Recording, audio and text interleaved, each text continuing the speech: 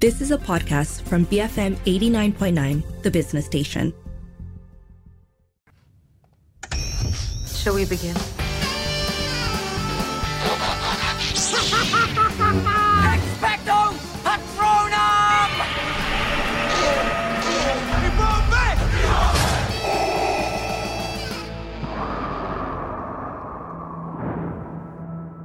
We're in a race against the Nazis. And I know what it means if the Nazis have a bomb. We have a 12-month head start. 18. How could you possibly know that? We've got one hope. All America's industrial might and scientific innovation connected here. A secret laboratory. Keep everyone there until it's done. Let's go recruit some scientists. BFM 89.9, you're listening to Popcorn Culture with Lynn, Sharmila and Arvin. Very excited. We are going to be reviewing today, of course, as you can tell, Christopher Nolan's Oppenheimer. Yeah, just a tiny little film. Just casual. Watch it on your phone or something. Like, it's fine. I'm really glad that the hype didn't let down this movie. I said this about Barbie yesterday. I'm going to say it again about Oppenheimer. I think it's been talked up so much by so many people that I was actually a little bit nervous because I don't know, like, can anything actually live up to being Christopher Nolan's magnum opus? But you know what? There's a lot to say about this movie, and I'm sure we'll get into that. I would start off just by saying, you got to watch it. You got to watch it in the cinema. Yeah. Also, you know how we make fun of the word film and cinema, the M-A-H with the H? This is that kind of movie. This is the movie that people make fun of. This is cinema, and it's definitely going in my top 10 list for 2023. I think it's going to be in top 2. We'll have to wait for Dune to come out. Then we'll see if Dune is going to come out this year with all the strikes going on. But it's fantastic, seeing it in IMAX and the large format and the sound and the cinematography and the Nolan-ness of the whole thing. I haven't stopped thinking about it for about 48 hours now. Like, I literally think about it every few minutes and I'm like, oh, Oppenheimer something. Incredible, breathtaking, wondrous. Staggering. I don't know. I don't want to overcook the thing, but it's a really, I think it might be a great film, cinema. No, but I really think it might be great. I found myself so swept away and enveloped by this movie, and I thought I would play the role of the non-IMAXian here and just be like, oh yeah, watching it on a smaller screen was fine too. But after the FOMO swept me away and I traveled for my IMAX experience because the Klang Valley was booked out, I would really say that whatever you have to do to watch this on the biggest screen that is nearest to you, you should do that. Don't miss out on the cinematic run. I think that it would be a waste. If you love movies, it's a waste. And if you can and you live close enough to one, then IMAX. Because really, it's meant to be watched that way and it makes a difference. It's tough, right, to talk about what this film is about, because is it about the man who built the bomb, the father of the atom bomb? Yeah, it is. It's his name's in the title. But I keep asking myself this, and each time I think about it, I come up with a different answer, because sometimes I think it's about man's hubris. Sometimes I think it's about needing to take a leap and not knowing where it's going to take you. Sometimes I think maybe it is actually making a case for peace, and the movie actually wears all of these really quite well.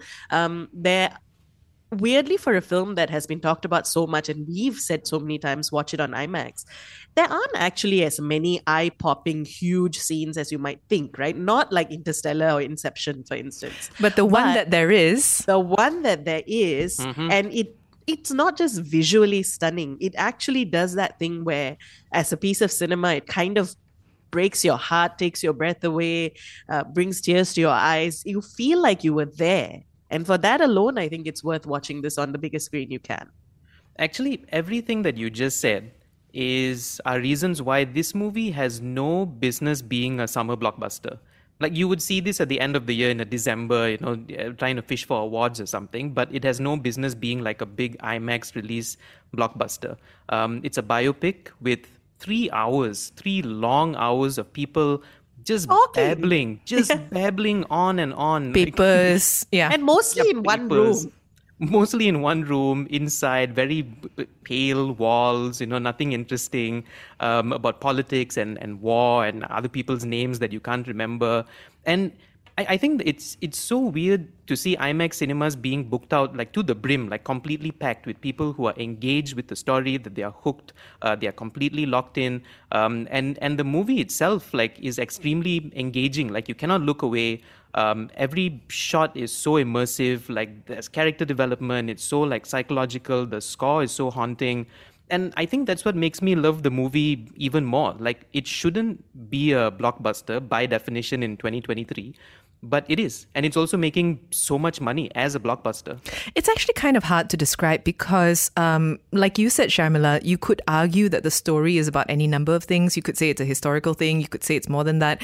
At its heart, it is a thriller, I think. It's a thriller and a character study, along with everything else.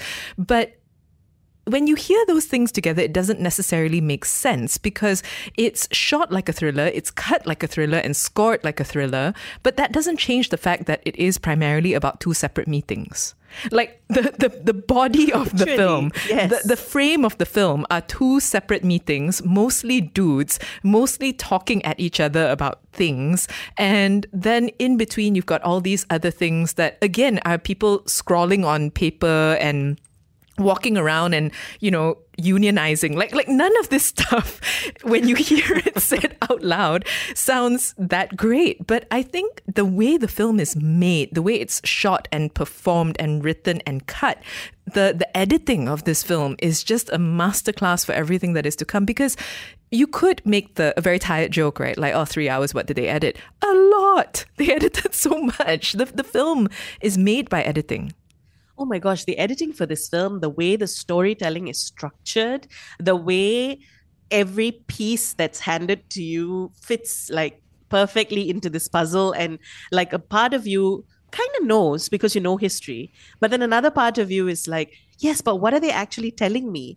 And some of that information, like the ins and outs of the Communist Party and the McCarthy era, as somebody not from the US, a lot of this is quite opaque, right? And can be boring in a different film.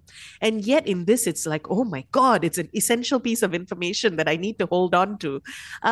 I will also say that alongside the editing, I thought the score by Ludwig Göransson was amazing. Yeah. The sort of anxiety that it creates, the nails on chalkboard quality without being actively unpleasant, the crescendos, the way it just creates the mood for every scene, fabulous. But also when it was not used. Yes, when it knows just to like shut it off. The not used is such a good point because the movie is so restrained, right? For a Christopher Nolan film. Like they talk about war, but then they never show us the war. They mention the bombs, then they never show us the bombs. It's so like deeply psychological, and you see the story unfold through people's faces, especially Oppenheimer's face and Cilian Murphy performing like that. The people around him, how they twist and turn and their character arcs. And I think it creates a very different kind of fear for the audience and a discomfort for the audience compared to your normal war movies, because you're focused on the people behind the scenes now. And these like very generic, normal, flawed people with problems in their own lives making decisions for the rest of the world, and big decisions that are going to leave like hundreds and thousands of people dead. And it's so uncomfortable the way they pull that off, because the shots sometimes are so close and you're like, I don't want to be in this space this immersive. You know what I mean? Actually, before we take the break, which we have to, and then we'll come back and talk about just Cilian Murphy, because we have not actually spoken about Cilian Murphy, and he's in almost every frame of this 3 hours.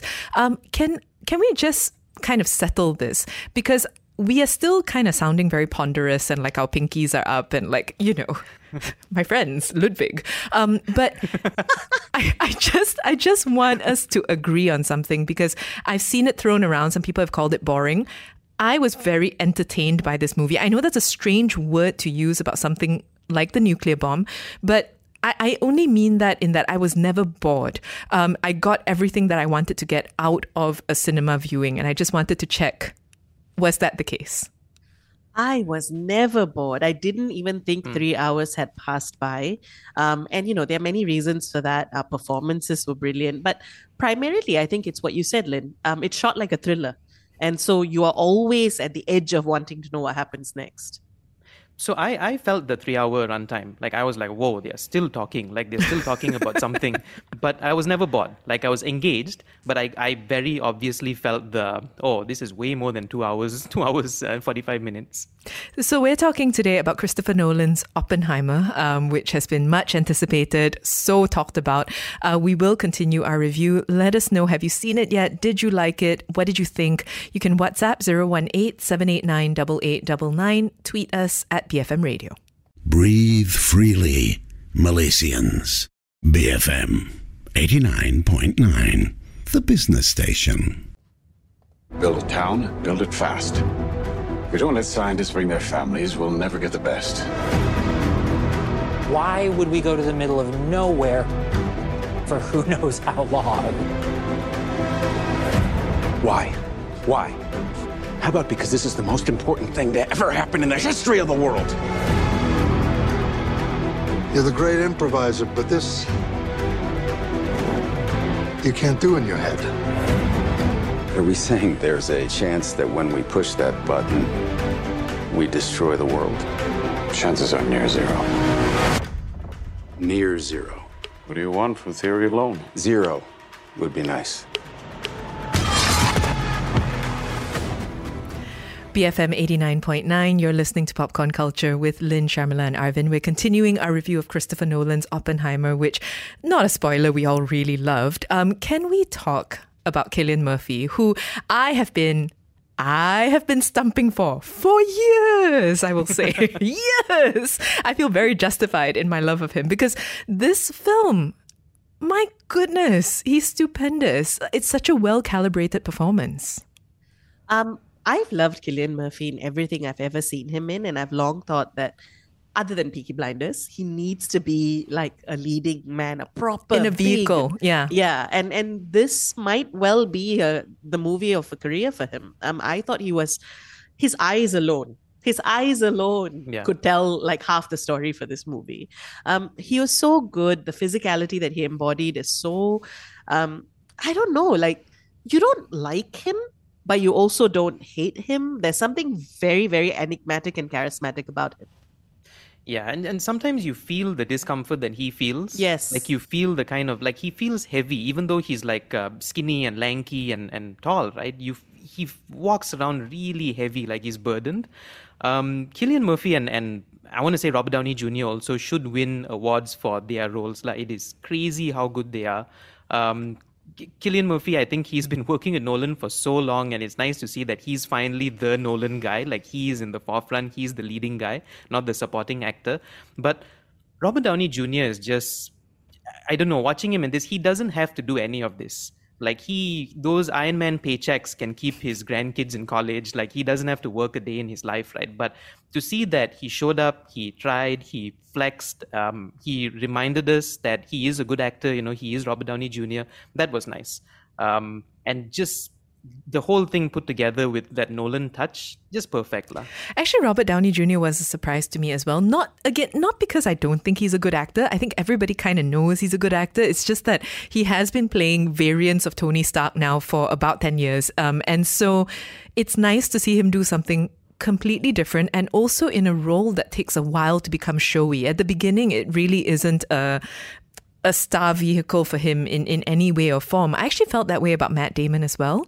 Matt Damon's character and performance didn't need to be as conflicted and human and interesting as he played it, but it really worked. And having him as an offset against all that mystery that is Oppenheimer was actually really lovely, because otherwise you just have these physicists going around being physicists, and I think at a certain point you need people.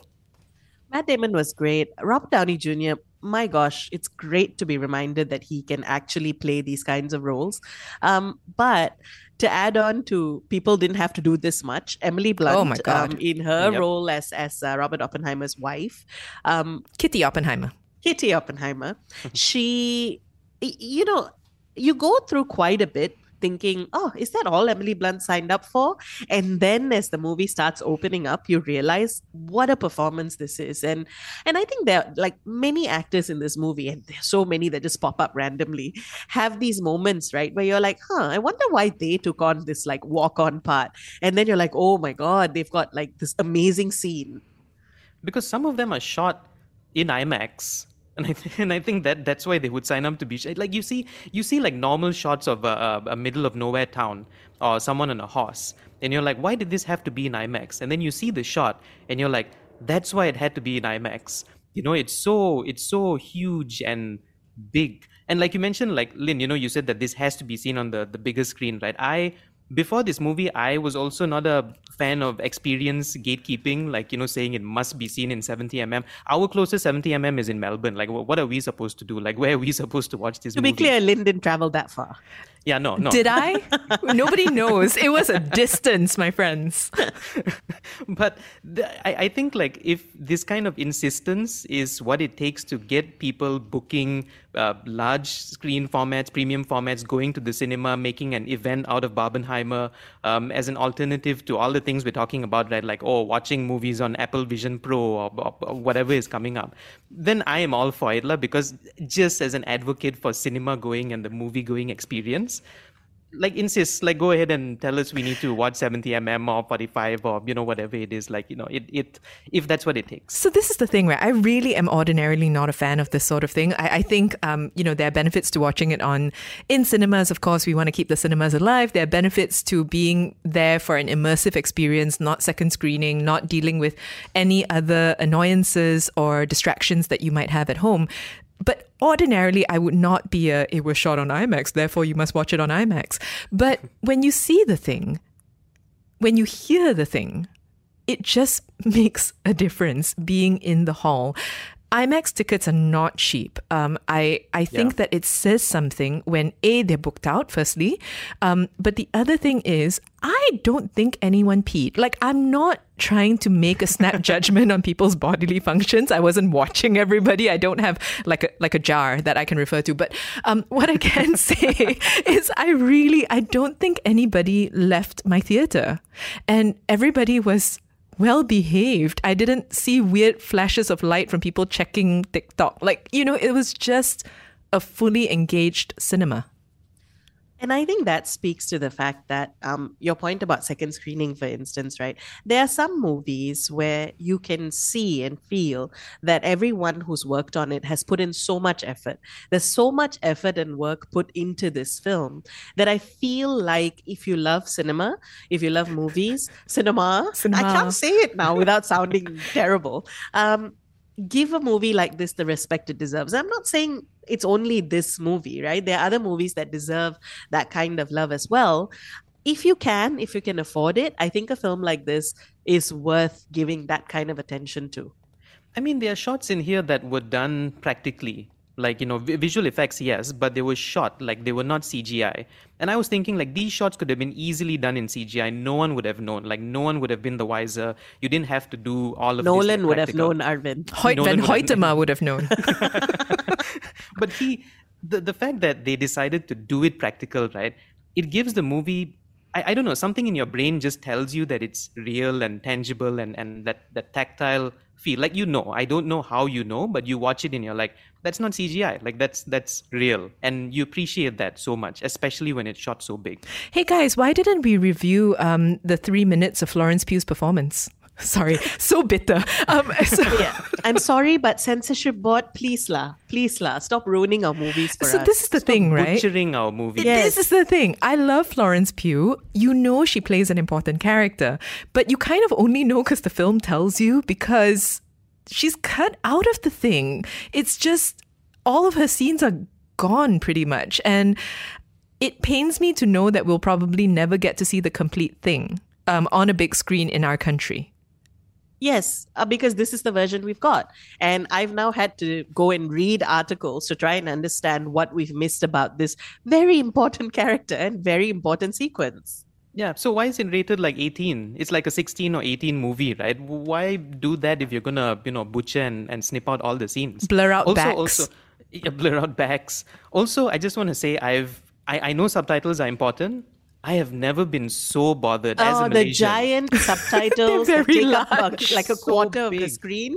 Yeah. Yeah. I mean, as Malaysian, we're kind of oblivious to subtitles. Like, I don't see it in other movies. This movie, I was like, why are the words so big? Why are they taking up half the screen? They haven't calibrated the size of the text for an IMAX screen. It's like projected as large as everything else in the movie because it's as important. Yeah, it really didn't make sense. So halfway through, I was like, because you laugh at like the nothing jokes because you can't help but read them. They're so big.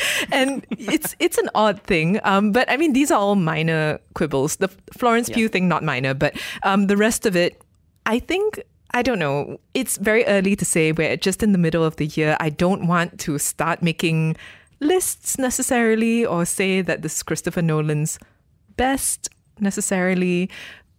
We'll see. But I think it was really great. I think if you can, you should catch it while it's in the cinemas. At least once. I'll go again for sure. I'll go again. It's so rewatchable. That's the other surprising thing. I wanted to watch it like almost in a few days, like not immediately. A few days. I need a break line. My emotions need to recover, but definitely again. Yeah. That's where we're at. Let us know. We loved both Barbie and Oppenheimer. No favorites, very different films. Tell us, have you watched Oppenheimer yet? Did you like it? Did you watch it on IMAX? Was it worth it? You can WhatsApp 018-789-8899, tweet us at BFM Radio, and write to us movies@bfm.my.